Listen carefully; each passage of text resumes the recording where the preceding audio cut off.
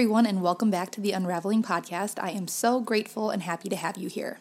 If you are new here, welcome. We are in the midst of our Your New Chapter series, and today we are going to talk about something that I know is so important to all of us, myself included, which is how to handle emotions, especially big emotions that seem to hijack us and hijack our brain and our bodies. If you haven't listened to the other podcasts in the series, I would totally recommend that you go back and listen to some of them, including last week's, which was our first interview, and that was super fun. We may have more interviews moving forward, especially if that's the kind of feedback I get from people that they really like the interviews. So let me know. Let me know what you are liking about the podcast, what you think you would like that could be different. I really love the feedback and appreciate it. And with that being said, as usual, please subscribe to the podcast, and if you could leave a rate or review, that would be awesome. It really does help the podcast. And finally, feel free to follow along on my Facebook page, which is The Unraveling with Kelly Becerra. I'm also on Instagram, just Kelly Becerra, and I also am just launching my website, which is kellybecerra.com, and I would love to have you subscribe there so you can be on my email list, which is just going to be a once-a-month type of thing with extra content and encouragement for you. So I'd love to have you there too. And I know I say this every episode, but truly, I am so grateful that you take the time to listen. It means so much to me, and I hope that this podcast is helpful for you. I hope it helps you have some practical ways to handle and manage your emotions, because God knows we all need some help in that area. And so I've just been praying over this and really hope that this blesses you. So let's get started.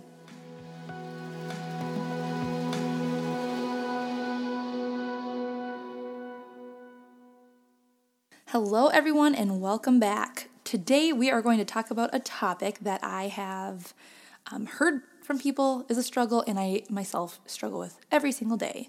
And so I just want to say from the beginning that the things that I choose to talk about each podcast are things that people have reached out to me saying they would like me to talk about, or things that I'm hearing people talk about in general, or that I'm experiencing myself. And so today we are talking about handling emotions, which is something that I am sure every single one of us struggle with at times because we are human.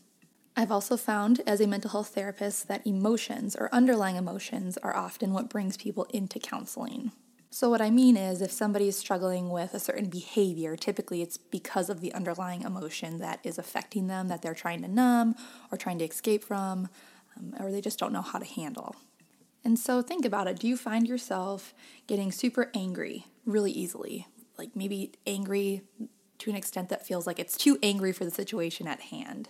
Or maybe do you find yourself feeling very anxious and that it actually impacts your functioning? Or maybe when you're around certain people, you find yourself feeling really envious or bitter, just have these icky feelings come up. Or maybe it's insecurity. You find yourself judging and comparing yourself to everybody else around you. And obviously there's emotions that we really like to feel, pleasant emotions, things like excitement and happiness and fun. I'm not sure if fun's an emotion, but having fun, I don't know. Anyways, we want to talk today about how we want to validate our emotions. It's so important that we validate how we're feeling and validate how other people are feeling, but we don't want emotions to hijack our brain and our body, which happens to all of us at some point in time. An emotion comes in and we it just swirls into this huge thing, and before we know it, we're kind of acting in these ways that we don't want to, and then we end up feeling bad about it because we let an emotion take over us, essentially. I would say that for so many of us, behind a lot of our issues are big emotions that we have not yet identified, we have not yet learned to process through, or we haven't processed through yet. We might not even be sure how to process it, or there's emotions that we haven't learned to manage yet. Why? Because it's not something that we naturally know how to do. It's not like we're born to know how to identify and manage emotion. Coping with our emotions takes a lot of work, and it actually takes practice, and it takes a lot of insight. And so today I'm going to walk us through some of that. How can we get better at dealing and handling our emotions? I also want to do a little disclaimer, like I always do, that if your emotions are too big for you, that they feel so scary to look at, or if you feel like you're super detached from emotion where you can't even feel anything, I would highly, highly recommend getting some professional help and having somebody actually walk through this with you one-on-one, because it is really important. So to start out with, we want to talk about the fact that emotions are not bad, not in themselves at least. God made us with emotion. Just imagine a world where none of us had emotion. That would be so boring. There would be no passion or excitement. There would be nothing. It would just be boring, factual, analytical thoughts. And so emotions in themselves are not bad, and there's a reason why God gave them us. In fact, it can even be argued that God himself has emotion. But the main difference between our emotion and God's emotions is that God's emotions are perfect, factual, and always rooted in truth, whereas sometimes our emotions are not. And this is a line I have to walk pretty carefully, because talking about emotion and talking about the truth, it can feel very invalidating, and that is not what I want to do here. I actually want everyone to know that their feelings are so valid, and that is a really important step to processing through your emotion and healing from deep-rooted pain. So if you are experiencing an emotion, if you are feeling something like you feel abandoned, or you feel rejected, or you feel maybe hurt, anxious, fearful, whatever it might be, those feelings are real. Hear me loud and clear. That is a real feeling, a real emotion in your body, and it is valid because it's actually happening to you. That is your experience. And no one else gets to tell you that it isn't. It is, and it's valid. That being said, just because we have emotions does not make them the truth. It's true we're experiencing the emotion, but the emotion itself does not mean it's the truth. So for example, let's say I get left, my husband abandons me, I lose my job, just everything kind of falls apart in my life. It would be more than likely I would not only feel hopeless, but I would also feel probably angry at God, and I would probably feel like God has abandoned me. And in my life, I have felt that before. I've felt like God wasn't listening to me. I felt like he didn't really care. But just because I feel that way, just because my emotions tell me I'm abandoned or rejected, whatever it might be, that is not the truth. Especially about God. That the truth is not that God has never abandoned me. He can't. He doesn't abandon us. It also wouldn't be the truth that everything's hopeless, because that's not true. There's always hope. And so although I am really feeling these emotions, my emotions do not know what the truth is. They do not dictate what happens. They're just feelings I have. And emotions are temporary. They come and go. They're fleeting. Whereas God's truth stands. It always is true. So one of the main takeaways I want you to get from this podcast is that, one, emotions aren't always the truth. And sometimes they are the truth. Like when you feel love for somebody, that's true. That is a true thing. And so I'm not saying all emotions are just big lies. But I want you to be able to think about what lies maybe are your emotions believing and stemming from. But two, also, we want to look at emotions not as something that's terrible and bad, but as a message from our body and from our soul that something is going on, that there is something deeper happening within us that we need to pay attention to. I've heard it said before that emotions aren't dictators, they are indicators. So our emotions are something... they're like an alert. They're like a message from our body, again, saying that like, hey, something's up. Like there's something that's not right.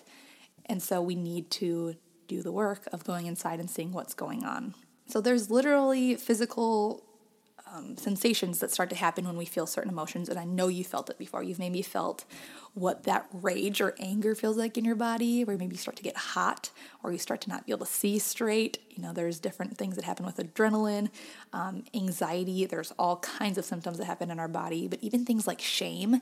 People talk about this gut-wrenching feeling in their stomach for shame. There's actual physical reactions that happen in our body that indicate and show us like, hey, something's going on and that we need to pay attention to. And I want you to take a moment to think about when you start to feel these emotions, maybe especially unpleasant emotions, what do you do? Where do you go? Because typically, if we are not equipped to actually know how to deal with emotion, we try to numb them or stuff them back down. And I have become very aware that my stuffing behavior is me going on my phone. I just tend to scroll. And it's become so habitual that I am not even aware of my emotions until I'm on my phone. So sometimes it's actually me looking at, why am I on my phone right now? And then realizing, oh, because I don't want to feel something. And I mean, I have done a lot of this introspective work, so I know that, but I didn't know that for a long time. And now I have to keep reminding myself, like, why am I on here? This does nothing for me. It's a waste of time, but I'm also trying to numb something. And so I actually have to take a look at what I'm trying to numb. So there are all kinds of numbing behaviors, some more extreme than others. Obviously, for some people, it's drugs and alcohol, pornography, gambling. I mean, all kinds of things like that. For some people, it's more like watching Netflix, turning to food, stuff like that. I mean, there's all kinds of numbing behaviors that we do. Online shopping is a big one for a lot of people. So we need to be able to see, too, like, what are we doing instead of feeling and acknowledging our emotions? What are we doing instead? And I'm telling you guys right now that there is so much healing that can happen when we actually allow ourselves to feel things, to process through them, and not to numb. But it takes a lot of work. And sometimes it just feels like, nope, I'd rather just not have to feel the emotion because emotions are yucky. Like, they feel bad. And so sometimes we're just like, nope, I'd rather just live life as I am, numbing myself and not having to feel those horrible things. But that never goes well. And so I also want to just propose the idea that God does want you to walk through the process of healing emotionally, but he is such a gentle leader that he does not want to just bombard you with like these horrible feelings where it just puts you in a dark hole. He can do this gently and in a slow way if that's what you need. And so don't be scared to go into a process of healing. God knows what he's doing and he's a perfect healer. But I want to walk us through now some of the steps I use, again, with clients and with myself of just how to identify, process, and handle emotion. And I'm going to try to keep this really basic because it is a pretty basic thing. It's a pretty basic idea. And I also just want to say beforehand, this is a great activity and exercise to do with your kids as well. If you can teach them these things from when they're younger, they are going to be so well off emotionally when they're older. But again, most of us don't learn this kind of stuff, so it's going to seem kind of awkward at first, probably. I'm also going to try to make a PDF type of handout thing that can help you walk through this, again, with yourself or with kids, and I'll try to put that in the show notes. So the first step, like we've already mentioned, is notice what is happening. And in particular, I'm talking about notice what is happening in your body. Oftentimes, the physical sensations we feel from emotions are the first thing we start to notice, and they are a big indicator that something's coming up for us. And then the second step is identify the emotion. So kind of the more cognitive thing happening in your mind. Put some language to it. Identify an emotion that you're feeling, or maybe a bunch of emotions you're feeling. And I also hear it all the time that people are like, I have no idea what emotion I'm feeling. And so something that I do with them that sounds maybe kind of silly but works amazing is I actually give people a list of emotions that they can choose from, because sometimes we really don't have language to the emotion yet, but when we are reading a list of them, sometimes one pops out and it's like, oh my gosh, yeah, that's the one that I'm feeling. And I can't tell you how many times I've heard people say, I didn't even realize that's what it was, but then I saw it, and that's the emotion that I most connect to. And so I will also add an emotions list to the PDF I make because I think it's just a great tool to have with us. Okay, so the first step is to notice what's happening in your body, identify the emotion, and I will do an example of all these at the end put together. But the third step is identify the trigger. Typically behind an emotion was some sort of circumstance or conversation or something that happened that triggered the emotion. So maybe, again, it was a conversation you had with somebody, maybe a memory popped into your mind, maybe it's emotion that you've been stuffing down for a long time that's starting to pop up. Maybe there is a worry that you have, maybe you're trying to please somebody and you're not feeling like you're pleasing them. Look for the trigger, and as you do it with a sense of curiosity, just like this emotion is popping up again, and where is it coming from? What could it be? You don't need to be harsh on yourself. You don't need to be shameful towards yourself. Just look around, see what's happening. The fourth step is what I have called compassionate truth talk. So essentially, at this point in time, you are going to start speaking some truth into yourself, and you're going to do it in a way that is compassionate, because again, using shaming words towards ourselves does not help us in any way, emotionally, physically, mentally, spiritually. No way. Shaming self-talk is detrimental. It can make us just spiral into a worse place. And at this point in time, we also want to start asking ourselves, okay, I know I'm feeling this thing, but where is the truth? Where does the truth lie in here? And I want you to practice talking to yourself like you would somebody else. That's where that compassion and empathetic piece comes, that it's kind and it's gentle and it's not pushy and mean. It's just a way of speaking to yourself like you would a friend, and also speaking to yourself the way that God speaks to you. And then finally, the fifth step would be to release the emotion. So you want to get the emotion out of your body, out of your mind, and not that it will be gone forever, but just doing something with the emotion that is healthy is incredibly therapeutic, and it actually helps us process through the emotion rather than numbing it, stuffing it down, which will eventually turn into worse things anyway. So that can be something creative that helps you, just get into a place of calmness. It can be journaling's a great thing to do just to kind of get all your emotion out on paper. Talking to someone that you trust who can help you process things. It could be something physical that actually gets the emotion out of your body. So people swear by yoga that it helps them so much. Things like going for a run or walk. Maybe it's even just running in place, whatever it means, just to get some of that energy out of you if you need to. But you need to do something with the emotion rather than stuffing it. You need to release it, both from your mind and from your body. And so I'm going to give an example of something that just happened to me yesterday. I believe it was yesterday, of just an emotional day that I had and how I kind of walked through it. And again, by the end of it, it wasn't like I was perfect and I felt totally 100% happy, but it did help me feel like I had actually processed through the emotion rather than stuffed it, and I felt like I could manage it and that I was in an okay place. So I noticed myself yesterday morning, afternoonish, feeling pretty anxious. And so what I noticed happening in my body was that my chest was tight and my breathing was pretty shallow, and I just felt like heaviness on me. And so that was my cue that hey, something's going on here. The emotion that I was most able to pinpoint was this feeling of being overwhelmed. Here's a side note that I didn't mention when it comes to identifying your emotions. We always need to look for a deeper underlying emotion, because sometimes the emotion we first pick isn't actually the deepest emotion. So yes, I was in fact overwhelmed, but there was something else going on. And so as I sat with okay, I'm feeling overwhelmed, I also realized that it was deeper. It felt like I can't do all the things that I need to do, and I can't do them well. And I started to feel like I wasn't good enough. I started to feel bad and shame.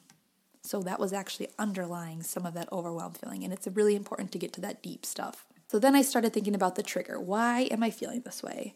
And I realized that it's because, one, I had a list of a bunch of things I needed to do and just felt like, honestly, it was too much. No one person could do this all, and I definitely couldn't do it well.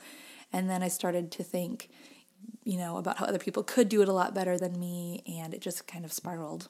One of the main triggers was that I had a conversation with somebody recently and about my kids, and it wasn't like the person wasn't trying to make me feel bad at all. It wasn't like they were a mean person, they were a nice person, but the conversation I had left me feeling like I am not up to par as a mom, specifically.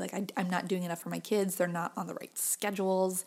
And I just started feeling like, oh my gosh, I need to change everything about what we're doing in our house. And it just became very, very overwhelming. And it just dragged me into this place of feeling like I'm not good at this. So there I had been able to notice what was happening in my body, identify the emotions, and also the triggers.